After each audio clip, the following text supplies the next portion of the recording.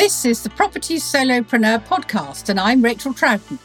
I'll be talking about everything you need to create wealth by building your portfolio in a sustainable and profitable way. I'll be sharing the realities of a property investing business. I'll talk bricks and mortar, buy-to-let, HMOs, flipping and planning game, as that's what we all enjoy doing. But I'll also share how to use good systems, processes, and find the right professionals to work with. In fact, everything that will enable you to become a successful property solopreneur. Hello, and welcome to this week's episode of the Property Solopreneur. And this week, I'm talking to James Scott, soldier turned property developer. Now, I first met James, must be about 10 years ago, when he first started to work, or shall we say dip his toe into property as a hands-off investor. And through me, he bought his first 3 properties in Stoke-on-Trent. But he got the bug.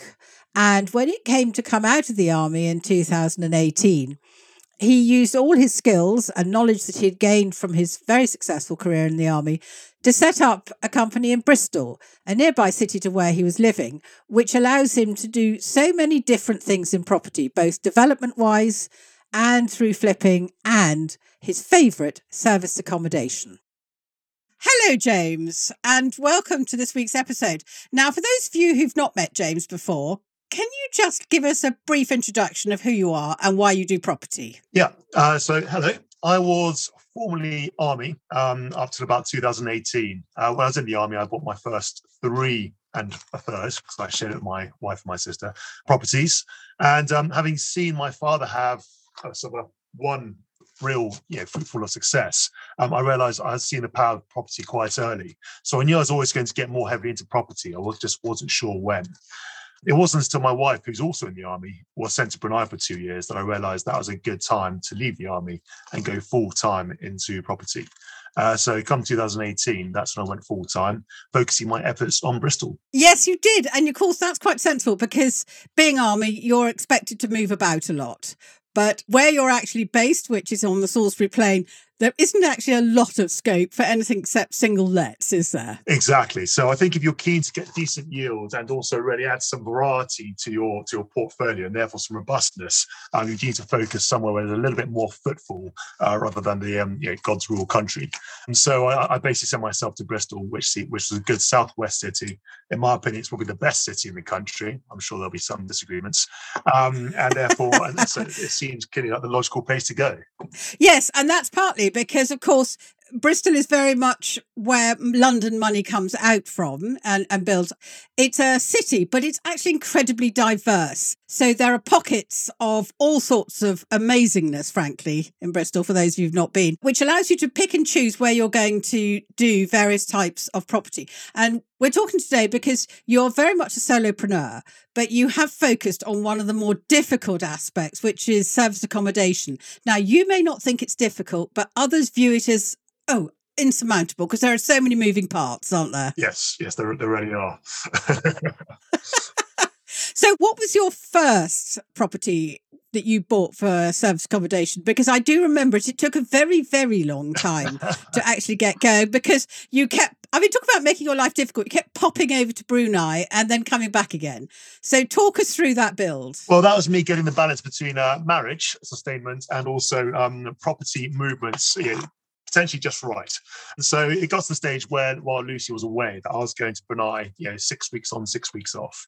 So I'd come back from 6 weeks over in Brunei, come back to my property, which was basically my debut project, which I was, for one that I was really overseeing and managing myself. And I'd have to go back out to the city, get all the tradesmen back in who had gone off and descend into the other projects and get them moving again. So if I was back for 6 weeks, that might take 2 weeks to get things fully back into swing.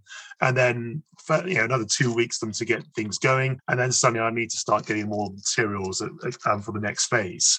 So it's a real on-off project.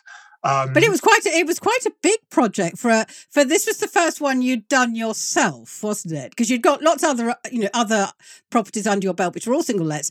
But this one you had to pull together. I seem to remember it had even a tree growing out of its roof, didn't it? It was a standard. It basically was, in terms of the actual property, it was a standard end of terrace 2-bedroom house.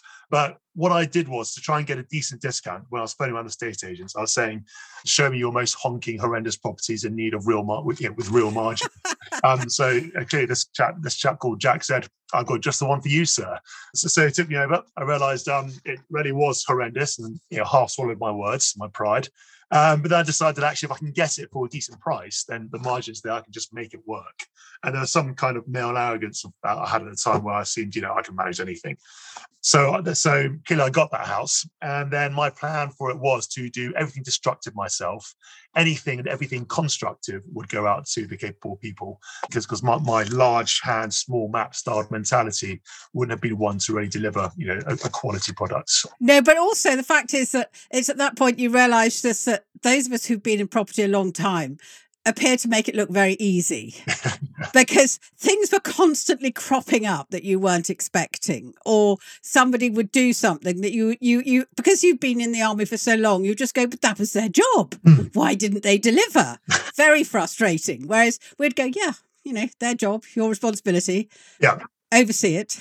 Especially when you're managing yourself, because if you've got traders who you're getting used to, they are not fully loyal to you yet either. And if the other trade knows another trade's coming in to do the bit after, people will naturally think, well, that's their job, or that's their job. So trying to tie these jobs together was one of the real challenges, as well as coming across new things, new problems which I didn't expect, and then running off, learning about them. As you said in previous podcasts, the unknown unknowns. Oh, would just present themselves at the last minute. They do, don't they? Absolutely. So this was an end-of-terraced house in St Warburgs, was it? In St Warburgs in Bristol, yes. Absolutely amazing location. You couldn't have got it in a better place. There's the community cafe, which is amazing around the corner. And there it was with the tree growing out. How much did you buy it for? So I bought the house for £243,770. I was keen that the seller knew I was, really, or got the idea that I was really putting in every single amount that I could, carefully calculated, so they wouldn't try and push me to go higher. Hence my down to the £10, £10 movements, increments. Absolutely. And this was a house that the previous owner had been old, hadn't they? And they'd lived on the ground floor only. Yes. So ground floor only. I think they'd tried to turn the top into a flat, but it hadn't gone particularly. It didn't look a particularly professional job. First off, the first bedroom was a trampoline. Basically, the floorboards were so springy, and there was a lot of mold. It was almost like an alien life form just taking over the back bathroom. Various things falling through. But the only thing that was really sort of in order was, surprisingly, it was structurally okay, and the roof didn't need much work on either, which is a surprise. But everything inside was like a. And that is such a lesson to people who've not done it before, is that you had the house there that was clearly never going to sell on the books because it was so bad. But actually, structurally, nothing really wrong, which is what you want. Yeah, exactly. Which is nice. If you have a house with no structural issues and the roof is fine, and the roof isn't a bad thing to fix either, then actually it's really just dealing with the insides and gutting it out. There's nothing really lethal, unless, of course, you're making structural alterations, which I was. You were turning a 2-bedroom house into what? Well, originally, so I went to this project with my eyes open. So I thought, right, plan A, this would be a flip. I want to make cash quickly. I say quickly, as you said, it took nearly a year, but that's for the reasons we've already mentioned. So the plan was, I'll do a flip and we'll see how it goes. But then as I went on with it, people kept saying to me, this is a really good area. Clearly, I was new to Bristol at the time. This is my first project. So, I did a bit more research and got to know the area. I thought, I'm actually rather enjoying this. And I do quite like the area. The local restaurant knew me by name, which I haven't told Lucy yet because I was spending a lot of the money that she was helping me out with. And yeah, I'd forgotten that, yes. and also the community cafe the community centre cafe up the road knew me very well too. So I got to really like the area. And it was my mentor at the time who came along and said, why haven't you thought about SA, service accommodation? Well, at that point, I was only really interested in flipping and potentially buy-to-let, because I just like the idea of having a portfolio and then going hands-off, not having to do anything to keep it running. I want to keep my decks clear to focus on the big stuff. But when she mentioned it, I thought, well, not a bad idea. I gave her lips. I was thinking, yeah, okay, and I probably won't.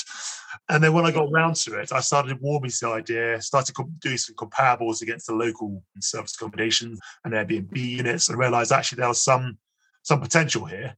The 3-bed, 3-bathroom seems to be making more money, but I kept to 2 beds, 2-bathroom in order to keep it as a house which is more sellable to a family. But it started going that way, and when I tried it out, it worked, and then the rest is becoming history. It has, and you have made subsequent alterations, because I know you had a sort of a very nice utility room at one point down on the ground floor. Now that's gone, and that's become another bathroom or something, hasn't it? Yes, so that was marginally painful, having spent maybe what the proportion of the funds might have been about £2,000 in that utility room, having to rip it out again and turn it into a bathroom. The idea was, I realised I didn't want to do that straight away, because I wanted to make sure it worked as service accommodation before I really committed the house to being strictly an SA unit and potentially devaluing it to a family who might want the additional reception room and utility room. But once I knew it was working and realised that 3-bed, 3-baths would really almost double the income, that's when I committed to turning that into a shower room. So that's about a year later, during one of the lockdowns, that I made that change. Absolutely. So we've got the house. How much did you actually spend on the refurb? Refurb costs were on average about £50,000. Right. Which brought the total cost to about £303,000, 770, if you include the £10,000 stamp duty on. And did you then get it remortgaged, or did you pay yourself down? How did you then fund yourself going forward from that? So I was in a good position where I was able to buy it with cash. Right. And then come towards the end of it, I remortgaged it and got that money out to go into some flips to generate more cash, which I could subsequently and now park into the next project to keep. Absolutely. And I do remember you were very good you knew your shortcomings. So I remember that you got somebody else in to do the colour schemes and things like that, didn't you? You know where your zone of genius is and isn't, and you're not worried about getting somebody else in to do odd bits and pieces, are you? No, not at all. I think everyone has strengths and weaknesses. I'm certainly not the kind of guy who can do too long at a desk. I'm certainly not a man with taste either. So I brought a good friend, Tina Collins, to come along and give me some advice on interior design. And so far, I've never had a review. I've had a few negatives, but never a review that really insults the design. They all love the interior. So I think that was a good choice, consulting. Oh, it set you up very well, because you now know exactly what you're going to do. And what is the difference? What kind of return per week, per month, per year do you get on a property? Bearing in mind it started off as a 2-bed house, which that must have a ceiling. And what do you get now? So it's quite profitable, isn't it? It is. Bear in mind there are increased overheads as you move to the service accommodation area. Yeah. It does pay if you can make the systems work. So had that house remained a 2-bed and just been a normal buy-to-let to a family to live for the long term, it would have been around £1,300 per calendar month. That was in 2019. Yeah. When I put it on the market as a service accommodation unit, it was almost double that. So £2,500 for a 2-bed and 2-bathroom property. Since changing it to a 3-bed, 3-bath, it's been on average about £4,500 per month. So almost doubled again just for the additional bathroom and bedroom. Yes, that's quite sizable. That's more of a supply versus demand thing. So it's really committed to being just an Airbnb. It wouldn't really sell as a family home now. But as it is, as a 3-bed, 3-bath, it's performs very well on that front.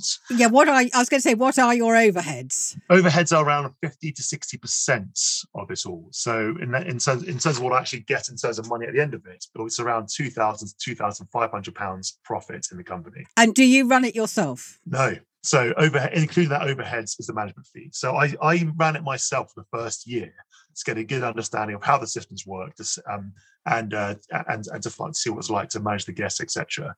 Because once I've got a substantial portfolio and I've got the time to commit, and the income from what I'm currently paying commission can justify the time spent to run the whole portfolio, I would like to do that and potentially hand it to somebody in-house. But at the moment, I once I've done it for a year and got the hang of it, I push it out to outsourced it to a management company who are doing a good job of it at the moment. Because it can be quite labour intensive, can't it? Because you've got to keep it absolutely spotless and all that laundry going through. A lot of laundry. So running around making the laundries on time, you could potentially systemize it, but then you've still got a lot of more people to manage. So there's 3 main pillars you've got to really keep a grip of, and maybe a maintenance on top of that as well. First one is, as you say, laundry and linen. Second one is dealing with the guests. And third one is managing the cleaners. And I suppose in terms of time each one of those consumes, that's ascending order. So dealing with a guest is fairly reasonable. You get a few cocky types who'll try their luck and have a few complaints. But the real nightmare is basically trying to keep the cleaners to standard. They'll come and do a typical clean job, but actually for service accommodation, where everyone in today's world expects very high standards, you need to go and check that almost monthly to every week to month, to every month, depending on your situation with the cleaners, to make sure they are doing the job properly, because the standards will slip if they can. And then you get a bad review and it's all over, isn't it? Game over. One bad review just gets me sweating slightly. It's enormously frustrating because you know that's at the top of the review pile. Luckily, there's so many bookings coming in. People come in and usually drown that. And I've only really had one bad review I didn't like, and that was 3 stars. But luckily, there are about 3 or 4 people who came in, just in the next 2 weeks who basically drowned that quickly. And the 3 stars were, I think, a tad unreasonable, although I addressed it anyway. Absolutely. But the interesting thing is that you took the plunge and you put that 3rd bedroom and 3rd bathroom in. But actually, you now know it's not going to be that expensive to reverse that if you then decide that this is not for you in the future and you want to sell it out. So you've made a very careful decision and you now know the cost. It's very easy to run forward. You've obviously enjoying that experience. Are you going to do it again? I'm doing it again at the moment. So keen to keep a variety. I'm currently working on a property in St. George. This one is a bit further out, so not quite got this closer town appeal. But again, on the demand versus supply or supply versus demand front, this is a 5-bed and then 4.5 bathroom. The half bathroom being a loo. And so this one can accommodate more. And the plan B for this property, just in case there's a regulation change, will be as an HMO. So I'm keen to keep variety to make sure I've got a fairly robust system. And that was one of the things I was interested in. Why didn't you just go down the HMO route straight away? The HMO looks like a good profitable route. And I suppose the same reason I wasn't originally going to go down the SA route, I felt that would potentially be too much managing. I wanted to keep things very clear cut and clean and just forget things once I'm done, collect my cash and move on. Having seen the SA work, the service accommodation route work, I'm now quite enjoying it. Plus, I do like delivering things to a high quality. If you're just flipping properties, then it's not sensible to do everything to the highest quality. Just do it to a good quality where you are giving a decent product to the next person. But if it's service accommodation, in some ways that's an excuse to get a bit carried away with the design. Okay, it is, isn't it? Yeah. Money at the problem, but you can invest a bit more to do a house that you want, that you would like to live in, a house that you'd like to see, you can imagine yourself in. I do like investing that kind of time into a property. So for that reason, I enjoy doing service accommodation. And then in terms of the HMO option, I did consider it, but now that I'm doing SA, I'll primarily focus on that one because I think there's more money to be made for it if you've got the imagination to put together an enjoyable house. And in Bristol, are there any constraints on this? Because I know you have to license an HMO. With SA, does it come under the same umbrella at the moment? And this Not is yet. Not yet. I say not yet because I expect it will, which is why I am trying to really have a plan B for every house I do. Or I am a plan B for every house I do. For example, in London, you've got a nice day rule. In Edinburgh, they're talking about implementing it quite soon. And I think it's only a matter of time before there are enough complaints from neighbours of the people who don't do it properly to the point where the council will start making changes. So that's why, for example, this house I'm doing at the moment has a backup plan of being an HMO. The other house has the backup plan of just simply being sold as in a very good location or being let to a family. And so on. So that's why I'm always here for a plan B, because of the regulation risk. It has to be accepted. Oh, absolutely. I mean, I've been in this over 20 years and I can't tell you the number of regulations I've seen change. Just when you think you've got life all sorted, somebody, in government goes, oh, they're making far too much money. Let's change all the rules. So absolutely. Now, presumably you're still sourcing, because I know you have now teamed up with a business partner, and you have both got your own portfolios, and then you've got a joint company. So what do you look for when you're sourcing all these different types of buildings? Well, yes, just to put the light onto that one. So as you say, my service accommodation portfolio is my build-up of houses in my holding company, which is private. Yep. And then, as you say, I'm flipping. To get the money for that portfolio, I have 2 main avenues. One is to find investors, which I enjoy. And the other one is to flip properties to build up the cash that I actually own. So I've got a good cushion underneath the investor funds. And that's what, as you say, what I'm doing in MJ with Emily. And so in terms of the properties we look for, well, we quite enjoy it. So we're not really the typical cookie cutter types, because things move so quickly in Bristol that if you do find a cookie cutter option, people fill up quickly. For example, we converted a shop in 2020. We got it for a very good price at auction, but thereafter people were streaming in to find these commercial conversion opportunities, and the margin was instantly taken away. So we like to cover a number of bases for the properties we go for. So our bread and butter tends to be typical residential refurbishments. We are looking to do more commercial conversions, but really anything with decent margin with a plan B option, should we not be able to set the price we want, is what we seek. And of course, that does mean you're going to have to do an awful lot of viewings and an awful lot of number crunching, aren't you? Yes, there is a lot of that. And so luckily we've got a virtual assistant now helping us because for both of us, it's not really it's not our preferred cup of tea doing the number crunching. Sometimes I do enjoy maybe a day a week at the computer and then the odd evening or morning, but I'm certainly more one to be on site or out on the ground. And same goes for Emily. I was having a virtual assistant, having gone through the pain of training this virtual assistant, who was actually very clever, thankfully, has really made our lives a lot easier. So they can do all the figures. We just see a property, we wing at her, she does the figures, and then we think yes, and we check a few bits of it to make sure, and then we'll decide yes or no, we're going to buy it. So it's revolutionized the systemized process. I should think it has, and that is a good use of other people's time, isn't it, as a solopreneur, because we don't want to be doing absolutely everything, but nor do we want to have somebody always coming into work at 9 o'clock in the morning, having to feed them with something to do like a little baby bird. So, you can turn your sourcing business on and off as you need to find it. And at the moment, you're both sourcing like mad because you've got 3 arms waiting for new projects. But at the moment, you've got 2 or is it 3 on the go projects? If you to say between us, it would be 4. Ah. So Emily's currently dealing with 2 flats in her own business. Yep. She's now looking for a new one to do for MJ. And I'm currently doing another for MJ. And then there's my one I'm doing in Highstone property. So yes. More than what she's looking for. 2 flats plus 2 houses. So you've got 4 we're enjoying at the moment. So that keeps you all very busy. Now, that could lead to butterfly mind, couldn't it? Fluttering from one place to another, never quite doing anything in particular. And you get to the end of the year and not a lot's happened.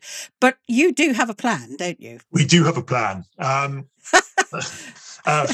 Would you like to hear the basic plan? Oh, anything you wish to share with us, please do. Well, in MG, we aim to flip 5 a year. However, we will potentially allow that figure to trim down if we find a particularly good or fruity or lucrative or large project. And then in Highstone, I aim to flip or I aim to acquire 1 house a year, and that's the current state, and that will clearly pick up the pace or speed up as time moves on. And that, for those people who go, what? Only you're going to have 1 new building a year. This is your full-time job. You have actually been owning property for nearly 10 years now? Yes, I suppose so, actually. Having the first one in 2012 whilst in the army. Thank you. Yeah. I know, dear listener, I sourced it for him. In fact, several. But that's the thing, is that you're not starting from nothing. You are adding very regularly to a portfolio that is growing both in value and in income that it's generating. And you're also making sure that financially it pays itself down and it is totally secure no matter what happens in the outside market. Because you did mention earlier that you are very aware of what the government can do and you don't want them to stop your fun, do you? Absolutely not. No, I'd be very upset if I said simply, I just do not want to overexert or financially overstretch myself too much when some clang of a regulation change or some situation which is out of our control comes in, just topples everything. Otherwise, that'd be a waste of 10 years, as you say. Absolutely. So we progress cautiously. That's why we're doing 5 projects and not much more in MJ, sometimes less. And the same for my 1 property a year in Highstone. Well, that will become 2 or 3 very quickly, possibly from next year. Absolutely. But you see, that still sounds very little to some people, but actually you've completely replaced your salary. Your equity is growing. Everything is coming along very nicely. So there's no need just to completely bust a gut and go for broke when you can build sustainably and very carefully with your building blocks. So if you know that and you've got your plan, how do you keep yourself going and doing all the right things at the right time? Do you organise your time well? What do you do? So clearly, we all have our weaknesses and our strengths. In terms of organising my time, I have a system how I do each week. So Wednesdays are typically my work from home days. It allows me to go to Bristol twice a week, stay the night, 2 nights there a week, come back on a Wednesday, get through my computer stuff. That means people are paid on time. I can force myself, being away from Bristol, to go through emails that I may not have looked at, and also to deal with urgent matters or go through the sourcing things, which is less interesting for me. And then when I'm in Bristol, I can juggle that quite happily. One thing I have to keep a focus on and keep a grip on from a discipline point of view is to make sure we are looking ahead for the next project and lining up future investors by keeping investor days going whilst working hard on projects. It's very easy to get caught up in a project, and also address any queries from listeners who may not think it's very many properties to do at once. I'd argue that turning a 5-bed house into a good, or a 3-bed house into a good 5-bed, 5-bathroom service accommodation does take a lot of time and mind power if you're going to do it properly. I like to have variation in each one. And so when it comes to design and so on, I put a lot of time to make sure I do not have to go back to that house in the future because I might not have done something properly. So I like to make sure all the pipes, all the waste pipes, everything is all a very simple system with, yes, for example, maintenance hatches to get to all of them. And it's also very well EPC'd up for the future, not just for today. No, you're very keen on your green stuff, aren't you? And I think some people in our accountability calls that you have with me were quite shocked at the fact that you are so forward thinking about how your tenants, in some areas will need to pay their bills but make you a profit, and how you've got to keep your bills down on SA and HMOs. And this will mean you do have to have different kinds of heating, water systems and everything else. And you've been researching them with, dare I say it, great enthusiasm.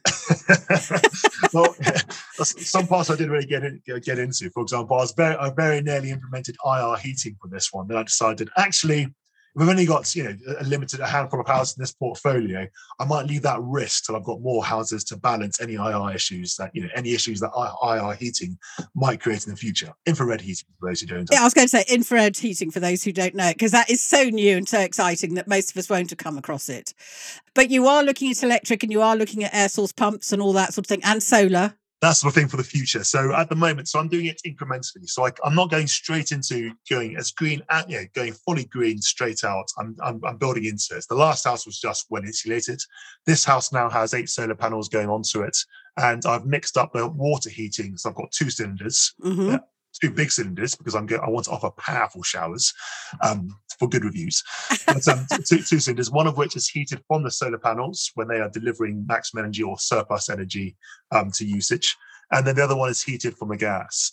This was to basically sort of hedge my bets. Should gas go up or should electricity go up? I've got 2 options there. Thanks to Putin, he has well justified my installation of the solar panels and the electric cylinder.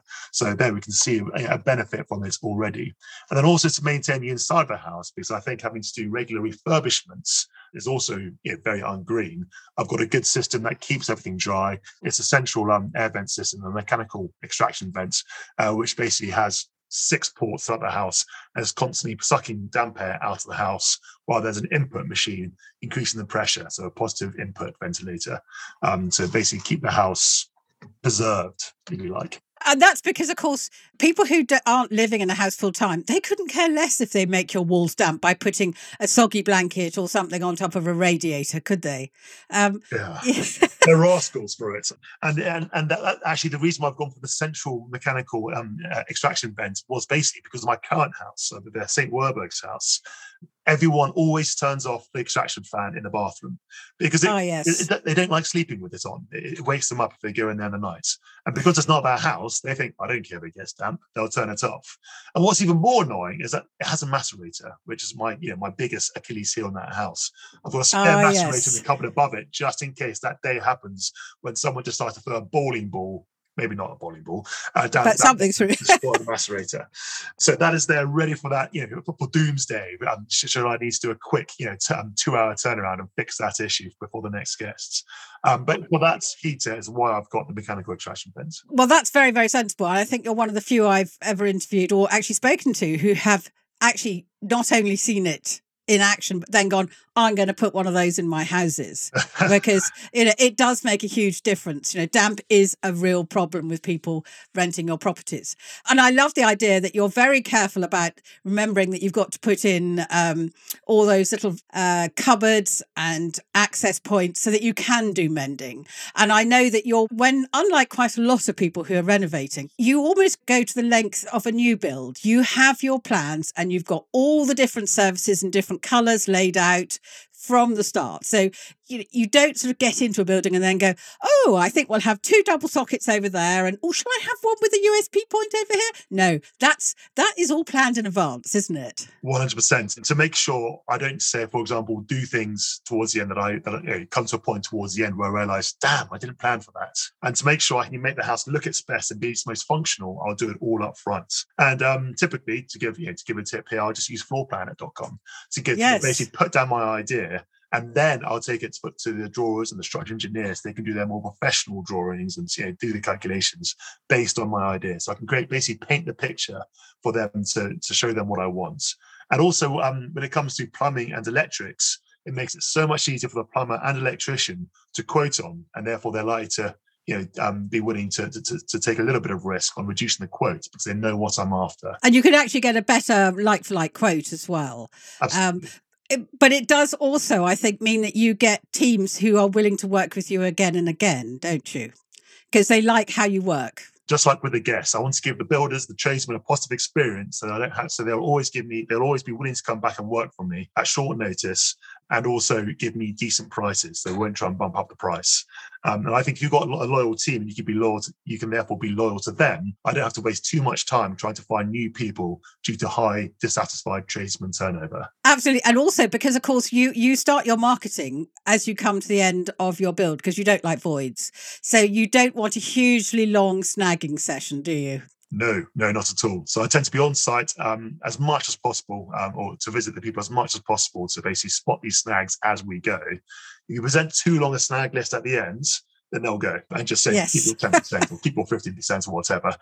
So I like to point these out as we go. And that does mean when we get to the ends, as we furnish the house, I can live in it for a bit and just spot those tiny things before it goes live. I think that's very wise. Most people don't bother to do that. But you turn every switch on, press every button, sleep in every bed just to see how it all feels and works. Exactly. And that way I can spot these things and not my guests who will inform me in a very public review. Absolutely. But just, I know you are planning some open days because you've got open sites at the moment that are working. And hopefully, I might even be able to get over to one, although I'm on the other side of the country. And they're fun, aren't they? You get to show people who sometimes have never been on a building site what it's all about. Well, yes, we never miss an opportunity for an open day.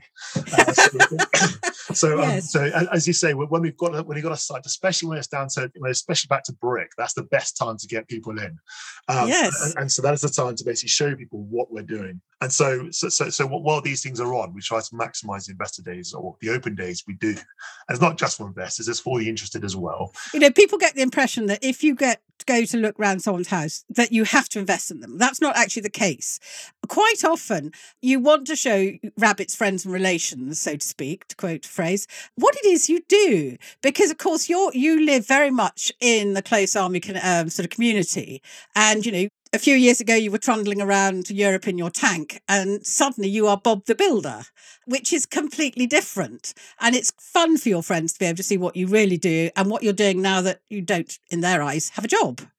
I remember as a wife of, people used to wonder what I did all day. Well, I was building a portfolio. What did they think I was doing? So, if you're listening to this and James gives you an opportunity to come and have a look at any of his houses, I would take it, because it's a two-way opportunity as well. Because sometimes when you're showing people around a site, they come up with an idea that you've never thought of because they're looking at it with fresh eyes.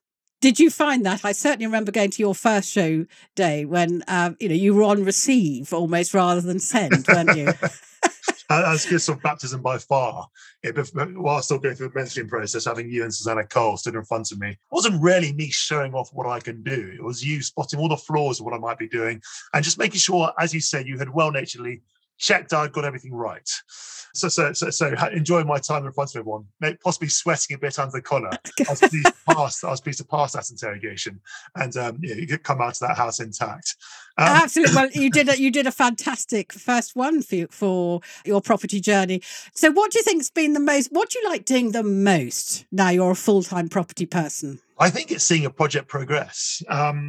Looking for a project, it's very nice once you've got one sold. You think, right, I found once you've got an offer accepted, you think, right, we're on. That's very satisfying.